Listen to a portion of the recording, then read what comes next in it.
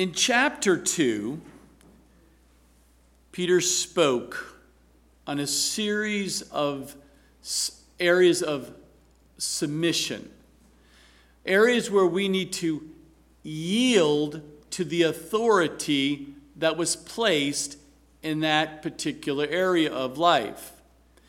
Peter touched on, the first one was on the submission as a citizen, how we are to yield to the authorities of the government and other places that God had placed, of people in place to bring order, to bring safety, to bring things that are in the form of chaos into the form of some decent and orderly manner, because that is who our God is.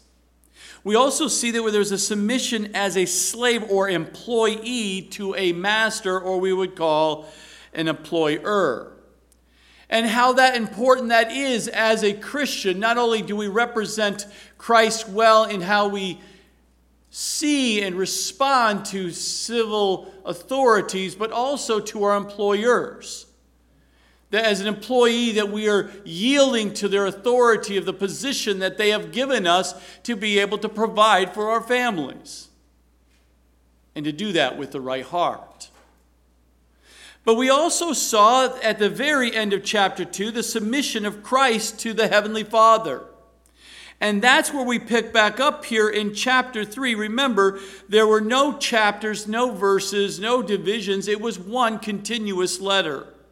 And as he continues in his letter, Peter now touches on two more areas in regards to submission. And the submission in the area of the role of the wife and the role of the husband. Today I will only take first 6 verses, the role of the wife.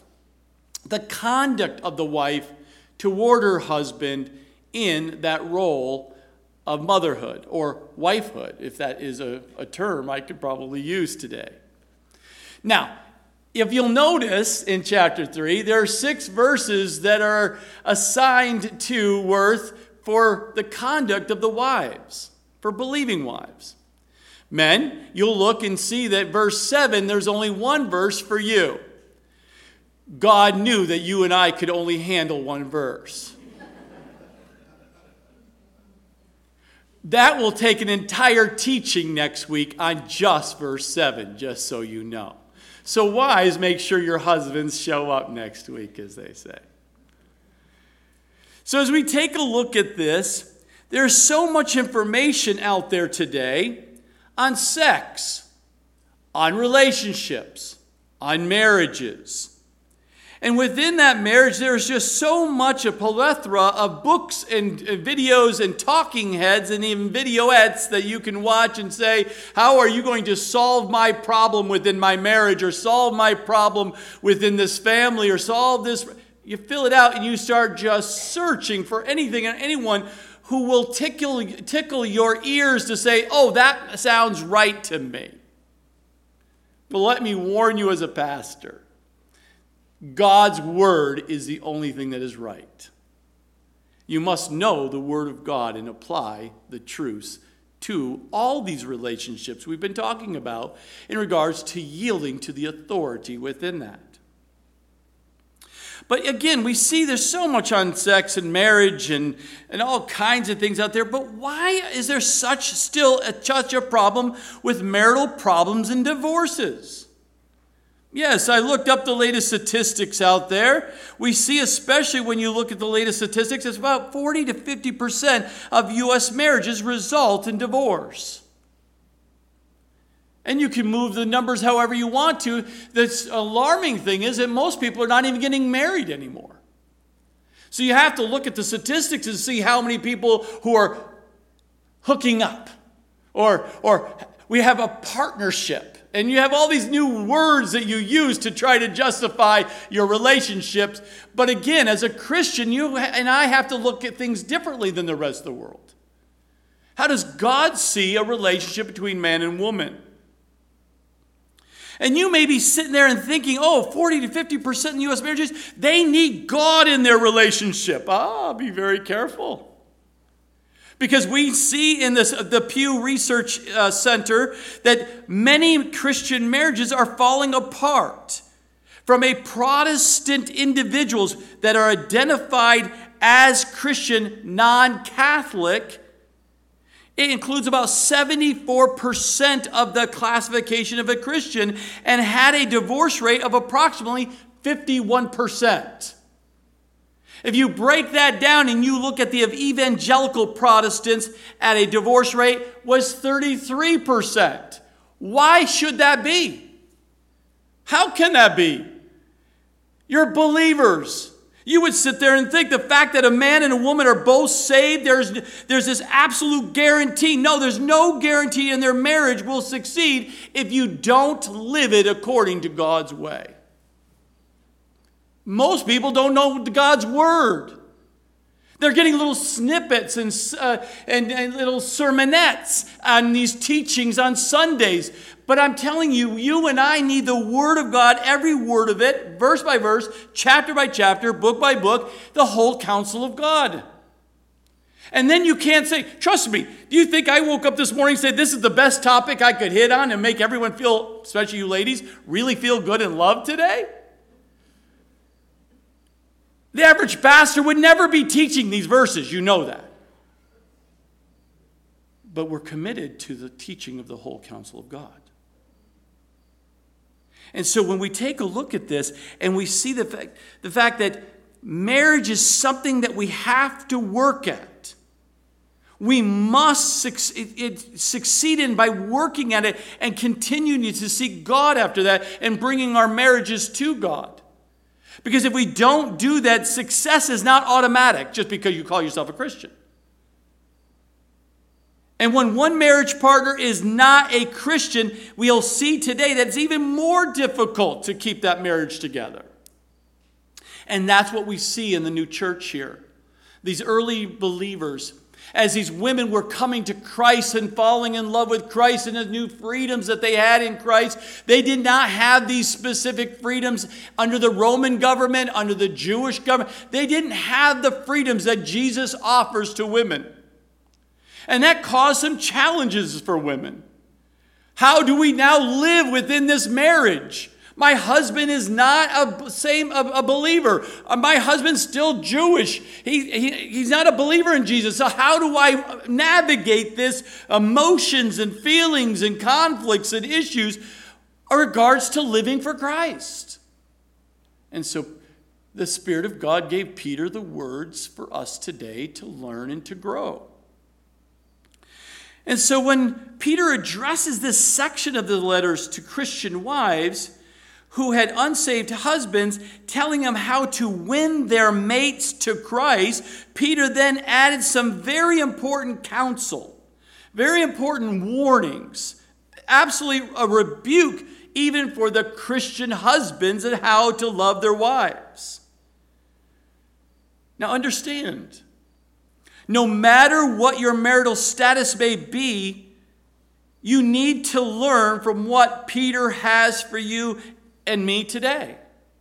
These submission essentials are so important for you, even as a single person who would look to be married in the future, to have a happy, successful marriage. Know what God teaches about this relationship that He created. Remember that creation of that relation started at the very beginning between Adam and Eve. This is not something new, and it's not something you and I can change. It is a foundational in God's establishment of society. So why does Peter devote more space to instruct the wives than the husbands? Because of the wives were experiencing now as Christians radical change in their whole life. And they desperately needed guidance in how do I live now with this unbelieving husband, this heathen, or a religious type man, but doesn't follow Jesus? How do I live that life with him? What am I supposed to do now? And many wives had unsaved husbands, and they needed the encouragement, and they needed to have understanding, and they needed to do it to honor God in their marriage role. So let's read verses 1 through 6, and then we will take it apart verse by verse. 1 Peter chapter 3, verse 1, wives, likewise be submissive to your own husbands, that even if some do not obey the word, they without a word may be won by the conduct of their wives, when they observe your chaste conduct accompanied by fear. That word in the Greek, fear, is reverence to God. Do not let your adornment be merely outward, arranging the hair, wearing gold, or putting on fine apparel. Rather, let it be the hidden person of the heart, with the incorruptible beauty of a gentle and quiet spirit, which is very precious in the sight of God. For in this manner, and in former times, the holy women who trusted in God also adorned themselves, being submissive to their own husbands, as Sarah, great example, as Sarah obeyed Abraham, calling him Lord, whose daughters you are, if you do and are not afraid with any terror. So we take and look at these verses here today, and we find that the word likewise, likewise what? That connecting word takes you back to the previous topic of discussion, which was the submission of Christ to his Father. The submission of that consistency of coming across now and continuing in this role as wives. Wives, likewise.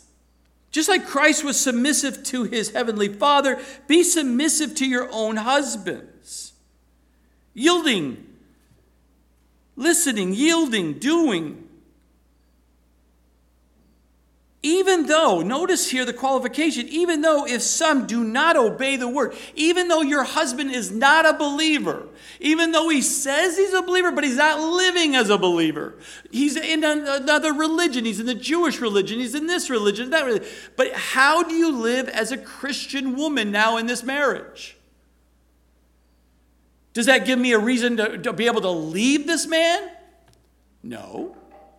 Peter is saying, no, because through your conduct, ladies, through your Christian conduct, how God is going to work through your life, I'm going to use you as a vessel to reach your lost husband. I'm going to use your conduct. I'm going to work through your life, and the love that's going to come from you is going to reach that lazy bum of yours.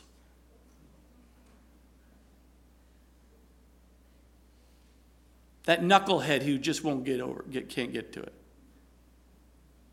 Who's not willing to mature.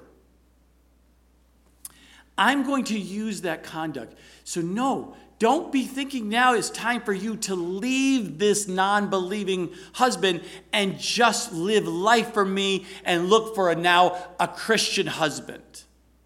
No. That's not what you do.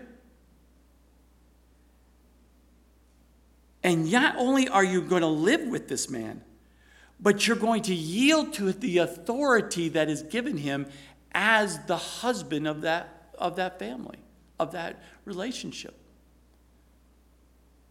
I know, ladies, it's not easy.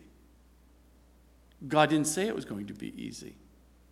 He's saying to them that I know what I'm doing here, and as I lead you to me, I know that you can be used by me through your lives to reach your husbands. And notice here, as we look at what Peter's talking about, this proper submission in the home follows that same principles of the submission as towards the government, toward our employers, toward the action of Jesus to the Heavenly Father. It's that same yielding, that same understanding that they're in a position of authority, a position that you are going to listen and be partners with to do life called marriage. Just as Jesus was submissive and obedient to God's will, so a Christian husband and wife should also follow his example. You cannot follow Christ's example unless you first know him as your Savior and then be submissive to him as your Lord. So even as a Christian woman and a non-Christian man, that doesn't automatically think you're going to be able to win him if you're not living a surrendered life first to your Lord and your Savior, Jesus Christ, because that's who you serve. You always have to remember, God's always first in your life as an individual. He's always in authority. He's always important to understand that you live for him. You do all things for him. And we must spend time with him each day, meditating on his word and praying. And as a Christian couple must seek to encourage each other in the faith. But you don't have that encouragement because he's a non-believer. God knows this. But he wants to use you through your conduct to reach your husband so that in one day, Lord willing, the two of you will be together and encouraging each other in the faith. Now, it's interesting. Twice in this paragraph, Peter reminded Christian wives that they were to be submissive to their husbands, verse 1 and verse 5. And the word submissive is translated as being under the authority to one headship or leadership. And God has placed for everything, he's very orderly, he's ordained that these various levels of authority and roles or responsibilities are done his way to have a good marriage. We're reminded in Ephesians chapter 5, if you go back and read that section, but I'll read it today from 22 to 24. It says, wives, submit to your husbands as to the Lord. Notice that, wives, submit to your husbands as to the Lord. You're really looking toward the Lord through your husband. For the husband is the head of the wife, as also Christ is head of the church. And he is the Savior of the body. Therefore, just as the church is subject to Christ or submissive to Christ, so let the wives be to their own husbands in everything. Now, I know this is completely against the culture today. This was completely against the culture in that day. So you can't say it was only applying then and not today. Remember, this is the Roman government that they were underneath. That was a wild time in the Roman government. You thought it was bad today in this society we live. It was far worse in the Roman government. And what was allowed and given, it is absolutely shocking. And here's these wives now coming to Christ and finding this freedom in Christ, this liberty in Christ. And now the question is, how do I live in this with an unbelieving husband or even with a believing husband? But the focus Peter's talking about here is giving instruction, encouragement to these wives. No. You can't walk away from these marriages. You're bound here with God here. And I'm going to work through your life to reach your husband, to help him to grow and understand who God is. Because God has ordained that the husband be the head of the home. You may not think it, and he may not be qualified for it. He may not be the farthest from the best husband that you could ever be. You don't submit to someone just because they're really perfect. I know he was perfect at the altar. I look at the two of them when they're looking at each other and saying their vows. He's perfect. Isn't he perfect? Oh, she's just perfect. She's just perfect. And it's just such bliss in those little moments right there. If you could feel the vibe when you're leading them in the marriage. We just had a marriage on Thursday. It was like, you can't even touch the energy. I was just, it's right there. That man was giddy as can be. Mark was shaking, and he was shaking. And she was so happy. I'm on the cloud. This is perfect,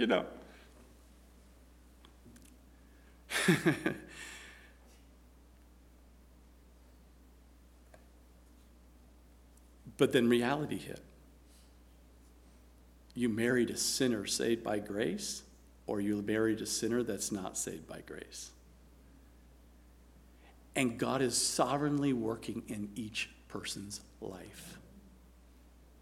And God has ordained marriage to be a way of refining you. You thought you were selfish when you were single. Wait till you get married. Then you realize how selfish you are. And then a couple with no children become very selfish. Very selfish. Everything revolves around what they want. And then God introduces you to these little sinners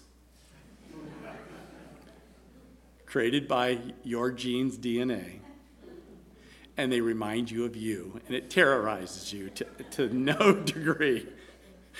And then you realize you're so selfish.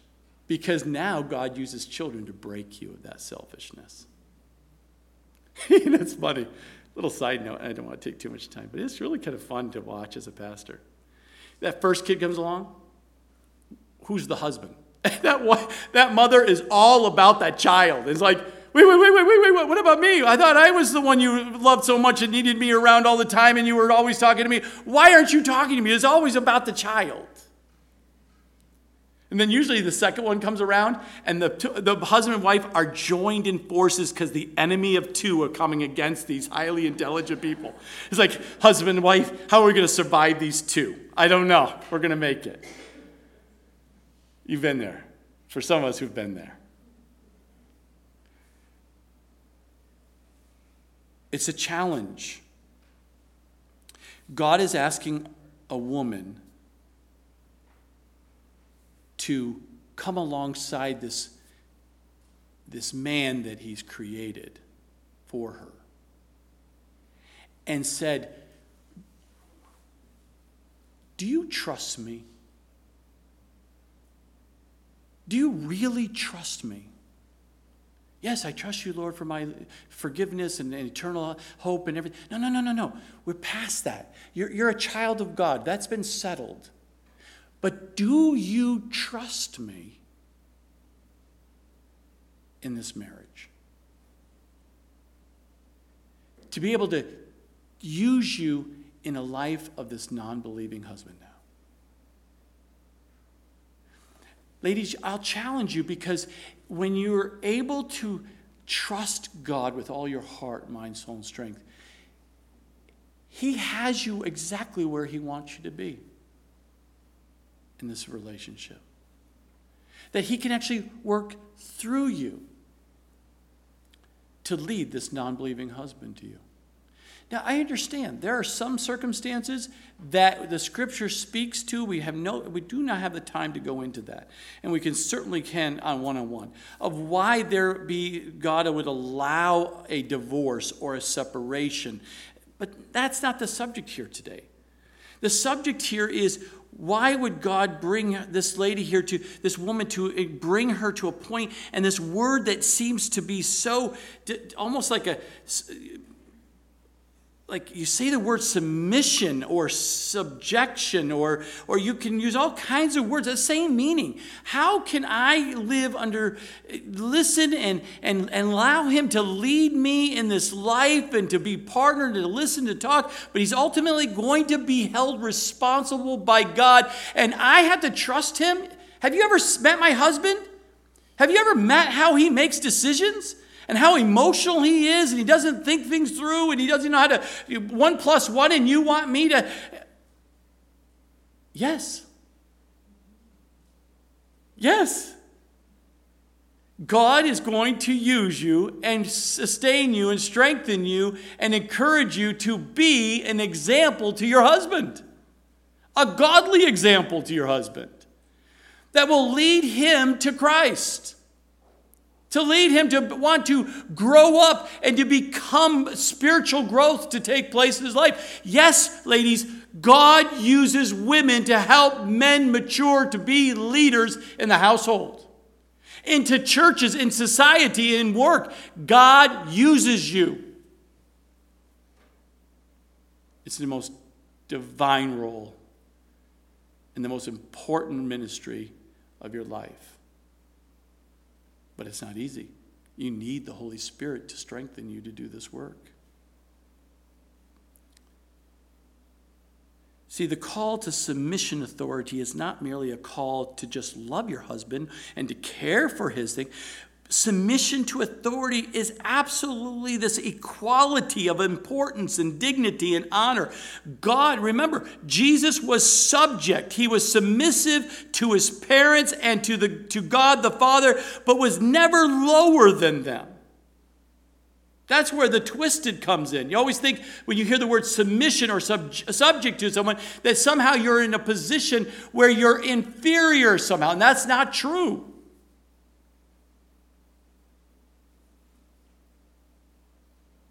The command to wives to be subject to their husbands should never be taken to imply inferior personhood or spirituality or lesser importance.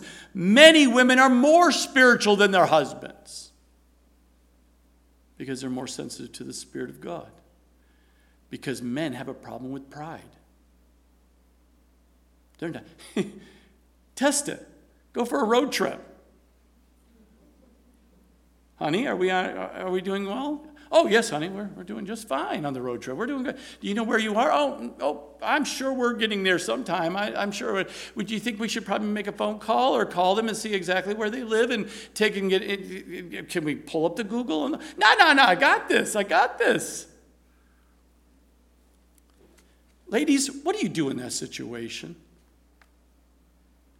Do you sit there and become louder and more specific and directive on what you want your husbands to do? Do you automatically take and give me a phone and start figuring out the pathway? Or do you choose first to just start praying and saying, God, give my husband the wisdom and direction, and allow him the space to humbly say, sweetheart, could you pull that up and look and see? I think we're lost. Ladies, do you give your husband space to be humbled, to allow him to grow, to be secure enough to acknowledge that he needs help? Or do you just rush right in because I'm your helper? I'm supposed to help you. This is a divine thing. I'm really going to help you today. And you couch it with a nice little Christian veneer. God says I'm your helper.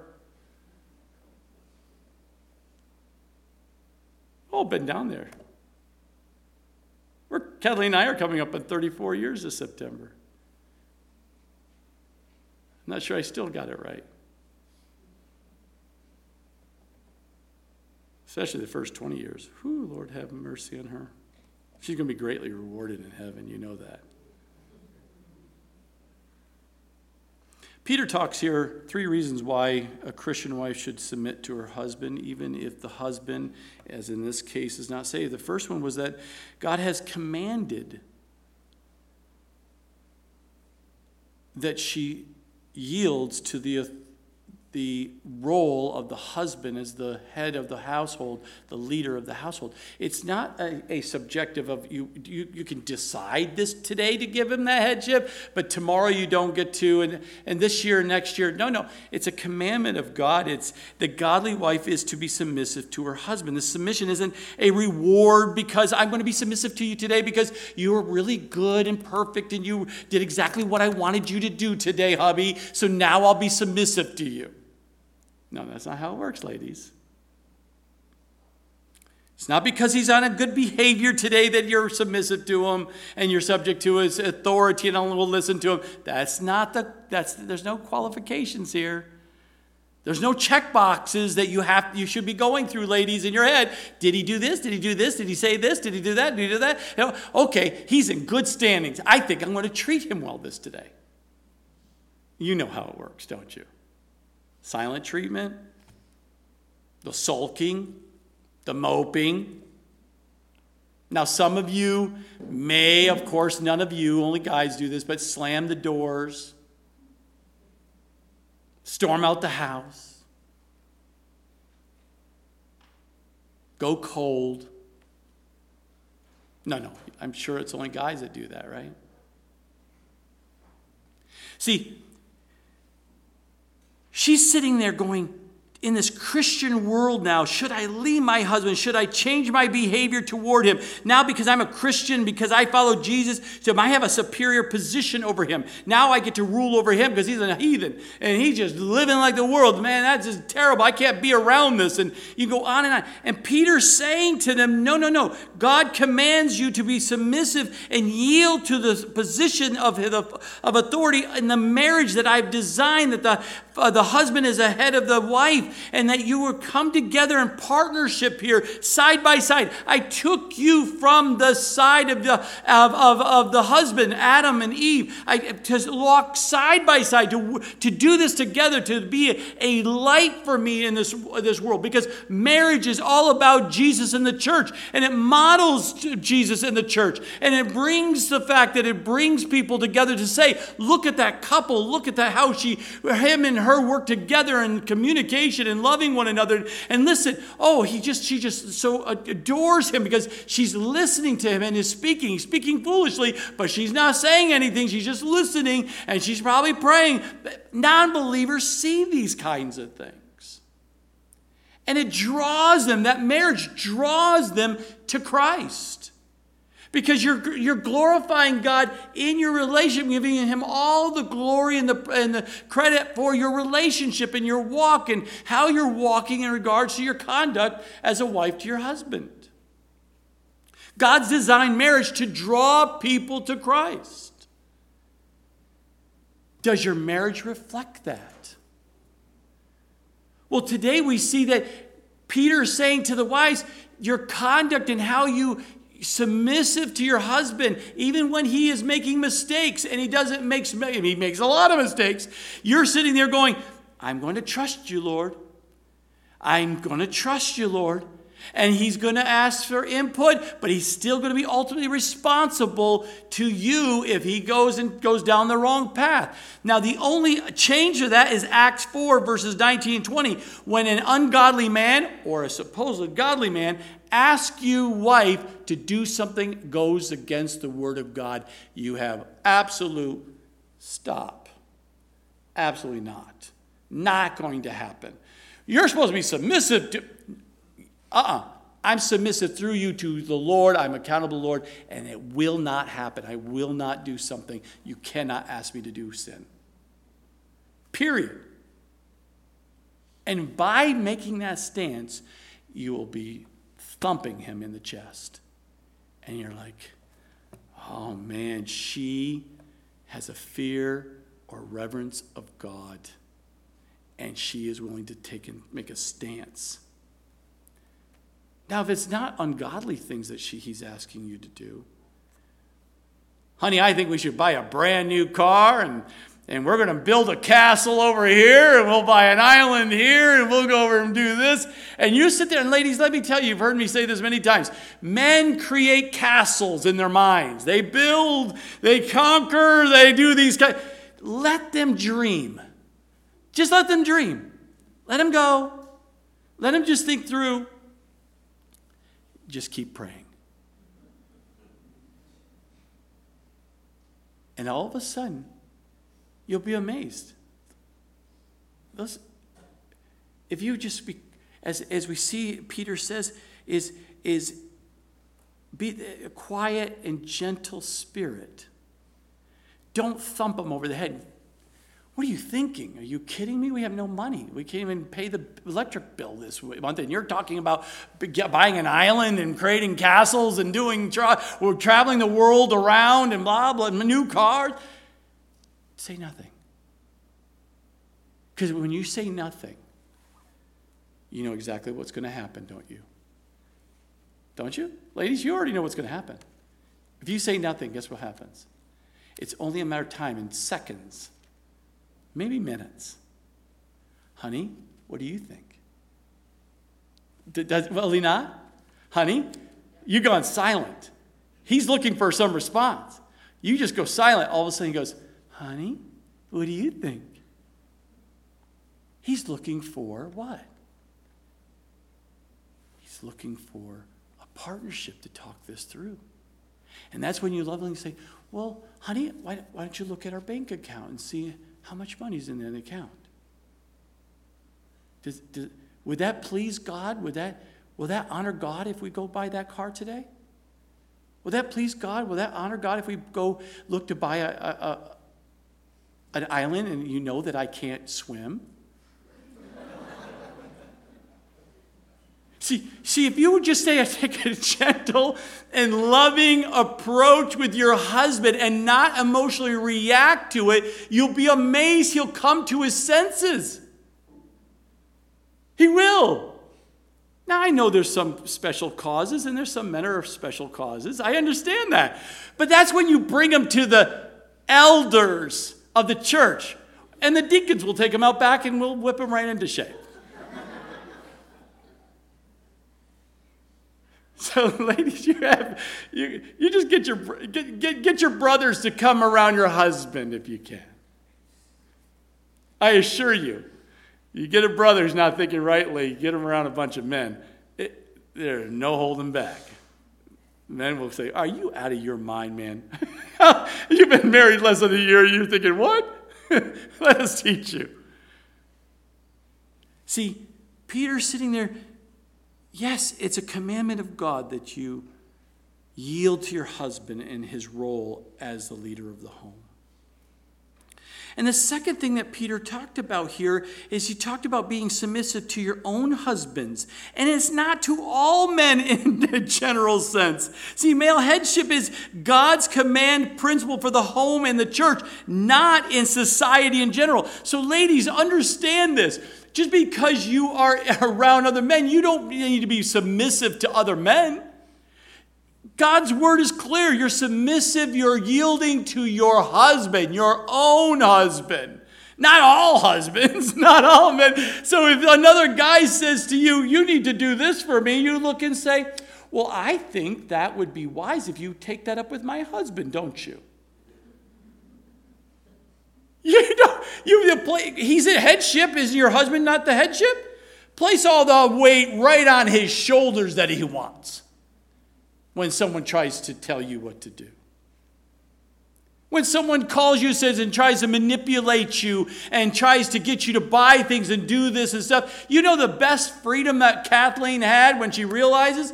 She goes, "Oh, that's a good conversation with my husband. I'll let my husband address that for you." It's such freedom for her. She knows the exact answer. She knows the answer better than I do, how much is probably in the account and what we can afford or can't afford and do this and all the schedules and what we're going to do. Well, that's a good question. I'll ask my husband. I'll let him address that to see if we can fit that in the schedule. She knows exactly what the schedule is. Why? Because she manages our house really, really well. She keeps me in order. What would I do in society if I didn't have a wife? I guarantee you none of you would have anything for Christmas, birthdays, or anything else or cards. You wouldn't even know I even existed if it wasn't for my wife. Why? Because God created her to love people around that's in our circle, around us. So she's the one that gets the cards. I don't even think about a card. I only think of card because my wife's trained me up. I know what to do with certain things. And it's like, how did you learn that? Because my wife is a good teacher. She teaches me well. I grew up with brothers. I had no idea what it meant to be married and be around a woman, a girl. My wife taught me it. And when we had daughters, I had to learn that they're gentle flowers. I'm on sports my whole life. I beat up men. And now I'm having to learn how to be a gentle flower with my two girls. That first pillow fight, she said, "Oh, no, you cannot hit a 2-year-old like that with a pillow." I mean, my girls survived because of my wife having to intercede. I mean, guys had to learn these things. And God is using you wives to teach us these things.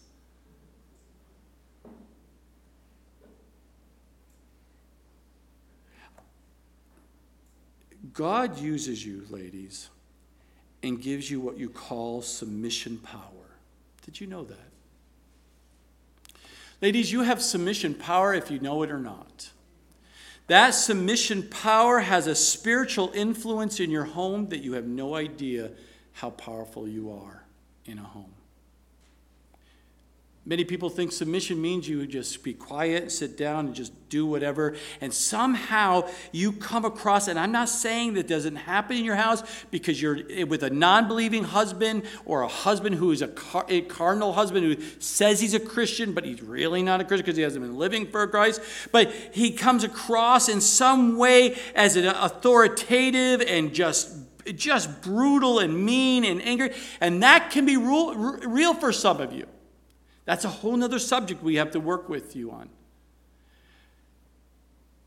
But you have submission power. And that submission power, that spiritual influence, is something that you are not just sitting there saying, I just will give in to my husband every time. I'll give in to my husband all the time. That's not what it's saying here.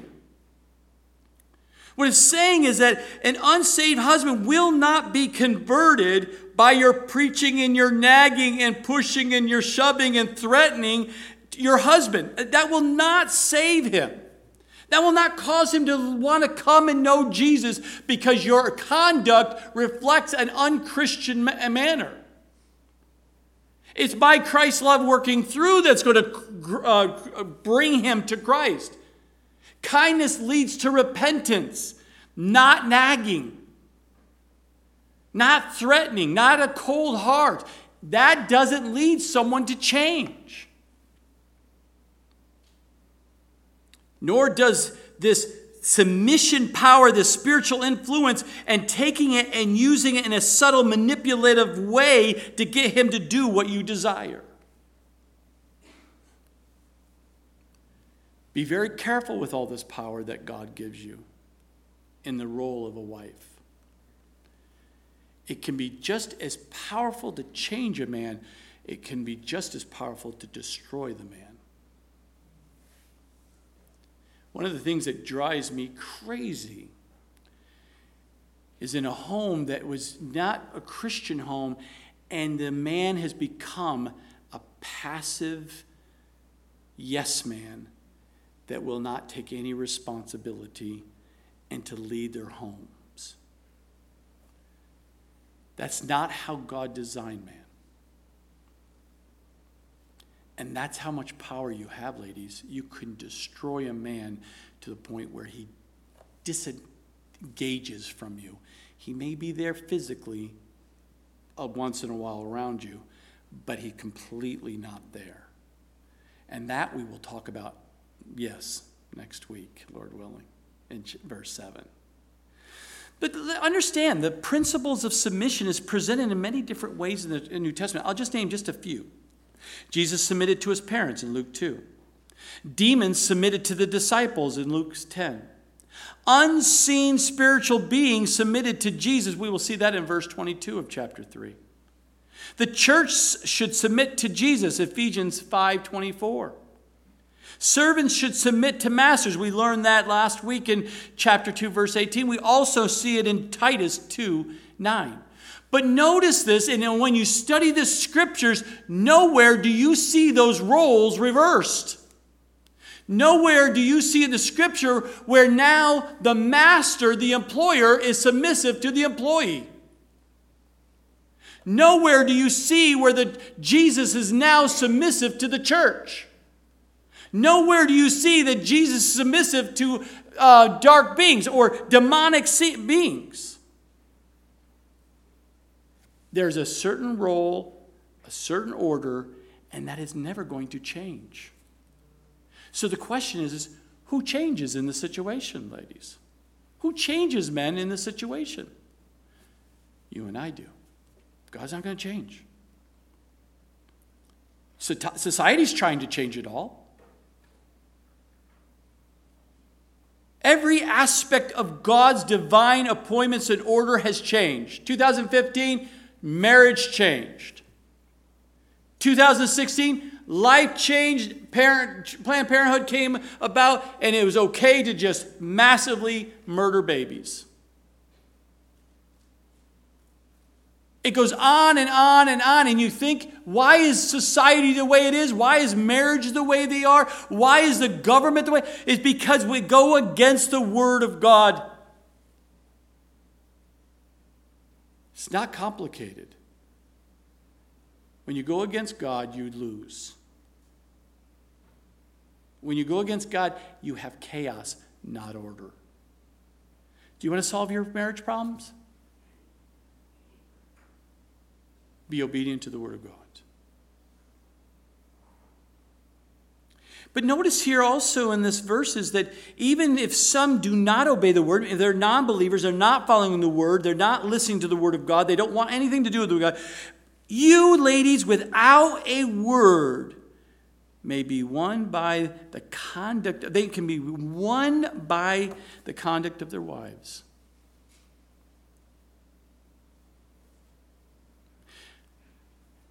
Some wives,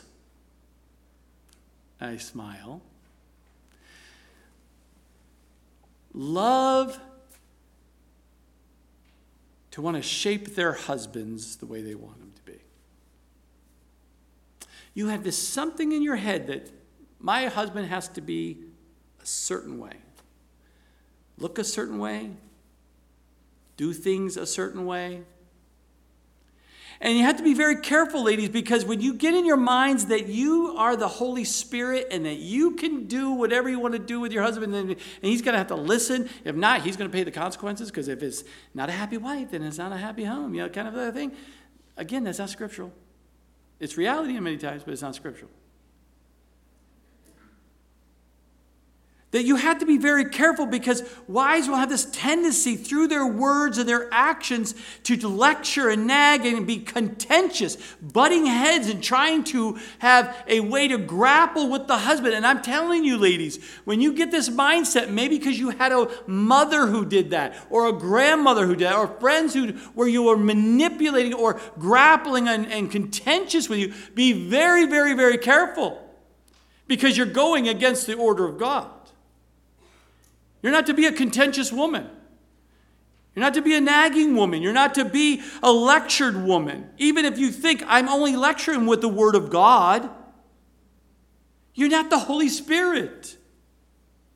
Live your life as a Christian woman. It says not that you can't say a word, but just make sure if you are going to use a word, make sure you use the word in context correctly and do it in a way that it's not coming across like a lecture.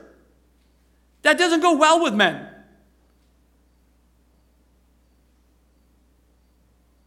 And so when you look at that, he says here, with your chaste conduct, it's a pure, faithful conduct and the fear, a reverence of God. That is what's going to win your men. When you're sitting there and he sees this pure and faithful wife, he doesn't have to worry about her going out to find a Christian man now because he's a non-Christian man. That she's faithful to him even though he's not faithful. In regards to how he treats her and consistently do it, because he hasn't gotten there yet. He's still growing. He's still maturing. He's not going to leave you. You want to win your husband? Peter says, a chaste conduct, a pure and faithful conduct, fearing of God, meaning he's reverence of God. You live for God. And ladies, let me tell you one more secret for you. If you would just take this and trust God with your relationship with your husband, regardless of where his state is of maturity, if you would just understand how God works and has a sense where this wife was just letting God do a work in her husband, and that she's going to contribute in her way, her part, and encouraging him and watching so he can watch your life. And when he starts going squirrely on you, he just messes up and he doesn't do things right, and he's really stepped on your air hose, he's made you really not feel loved, and you understand it. Just do me a favor. Just let him know that he stepped on your air hose and you can't breathe based on those words he just used. Those were not kind and loving words. You just say it because you speak truth with love, and then you just duck, ladies, because you let God after him. Just duck. Let God work it, because God knows how to change your husband to be a godly man. I'm telling you, ladies, you are such a perfect position to place all the weight and responsibility on your husband, because that is what God's designed him to do. And then when he does something, you just step back and just a quiet, gentle spirit and said, well, I will let God deal with that with you. I'll let you take that up with God. And you duck. Because God's going to come and get his attention. You have security in your relationship because of the fact that your man is going to be held responsible to God. And you have the freedom and the security in that. And that's a lot of weight for a man, but guess what? That's what God's called him to do. To step up. To do what is right and good according to the Word of God. Just don't cause your helping, interceding Holy Spirit moment, because the Scripture is very clear. Your words could actually have a negative impact in his ability to grow and change. You might think you're being helpful with your words. You're actually tearing him down and not being helpful. So be very, very, very careful. Verses 3 through 4 here, do not let your adornment be merely outward, arranging the hair and wearing gold and putting on fine apparel. Rather, let it be the hidden person of the heart with the incorruptible beauty of a gentle and quiet spirit, which is very precious in the sight of God. So here's the third reason why, ladies, you're submissive to your husbands, even if he's a non-believer, is the fact that it's a beautiful, precious thing. It's an adornment to your Lord. He says right there, very precious in the sight of God. You do this because you love God. You want to be able to do and please God in all the things and say and do. But he says here to the ladies, don't be like the Roman women. Don't be like the worldly women where you think you have to put a lot of makeup on and you have to do all this fancy and apparel and clothes and everything, because that's the only way you can somehow entice your husband to keep moving in the direction you want him to move. That's not how it works as a godly woman. Not to say you can adorn yourself. Those things, some people, some religions have gone too far and said you cannot wear any jewelry or wear any, only certain clothes in certain ways and stuff. Again, that's not what the Scripture says here. Peter's saying you don't have to use that being a majority, how you to become some Christian is because you look a certain way and you adorn yourself and merely outwardly. He's saying, ladies, it's all about your character. Don't let the outward be the one that's majority of what you prioritize. No. It's your character is what's going to change your household, your marriage. Not how you look. Now, don't get me wrong. Vernon McGee, if you know Vernon McGee, Kelly and I, when we first got saved, we listened to him, the good old Vernon McGee with a southern accent. He says, hey, if the barn needs painting, paint. So ladies, if you feel like you need to put some paint on, put some paint on. It's not a bad thing. But when you start adorning yourself and putting a lot of paint on and all kinds of fancy, because back in those days, they had their hair so high and so elaborate with jewels and all kinds. Women wouldn't even sleep down. They had to sleep sitting up because they didn't want to mess their hair. Your priorities have gotten off. So Peter's saying, wait. It's about the inner person. It's about the character. And when I tell men, as God brings a woman into your life as a single man, you do not, yes, I know the outward appearance is the first that you see, but you must see past the outward and you must study the inner person. Get to know who she is before you make a commitment other than being, oh, she's a sister in the Lord. If you go beyond sister in the Lord, make sure you know her character. Because the outward can be deceiving. So he says here Focus on your inner person, your heart, and have something that's, the outward's going to be corrupted. You're going to go from the state of ideal of a 20-year-old, 25-year-old. She is in the state of ideal. But eventually she's going to a state of chaos. You do know that. The barn does wear out. The weathering does take place. You ever seen an old barn, a little saggy on top? It happens. But what Peter's saying, the inner woman is incorruptible. The outward will show deterioration, but the inner woman actually blossoms and grows finer and finer and finer. Oh, we have great examples in this church of two people who have been married for many years, and they're in a very mature state of their life, but their love for one another is like they're just like brand new newlyweds in their love for each other. Why? Because they are focused on the inward and not the outward. Are you with me? That's what Peter's saying here. Just don't let that come across a gentle and quiet spirit. It's very precious in the sight of the Lord, and it's incorruptible. Actually, that beauty is going to grow and be even more beautiful as they mature and grow. Just allow and trust God to do that. And finally, he gives examples here in verse 5 and 6.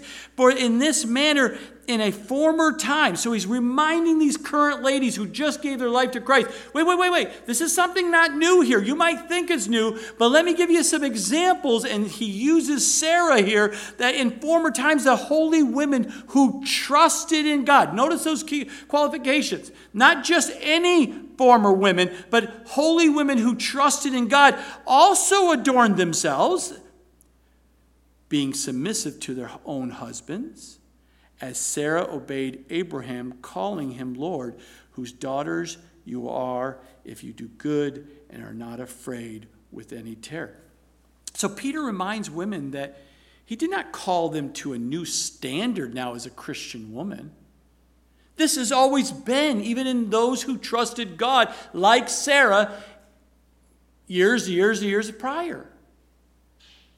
That something's not new and you have to practice something new. No, this has always been the standard. This has always been God's expectation, that you grow in character, the love for God, to trust in God, and that your role as a wife is to be allowing to yield to the authority that God has commanded that man to be. Do you think that man asked to be in that position, to take full responsibility for that marriage and the raising of children and be accountable to God and will be judged for how he is as a man in that marriage and as a father for those kids? No man is asking for that level of responsibility. And if he does, he's not in his right mind because he has no idea what he's thinking.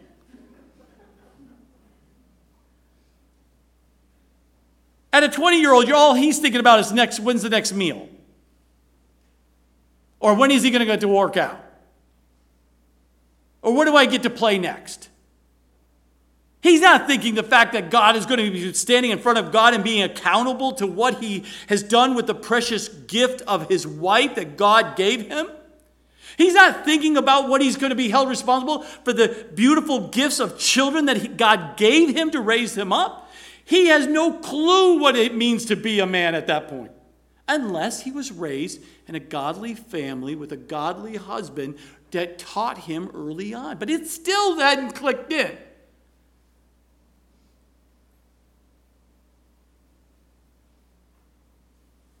Right here he says, women, Sarah is a perfect example.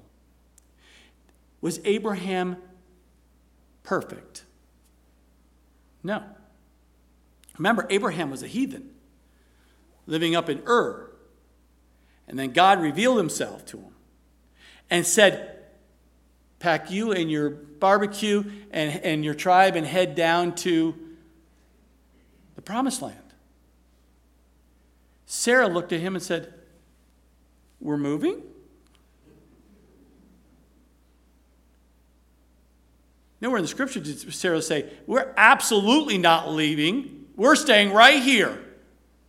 This is where my family is. This is what everything is. We're not leaving anything." No. She went with her husband. They got to the promised land. What happened there? Not good.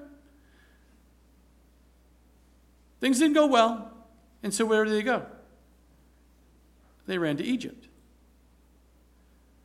"Honey, we're moving again." "We've only been here for a short period of time." "What do you mean we're moving again?" "We're going to Egypt." And she went.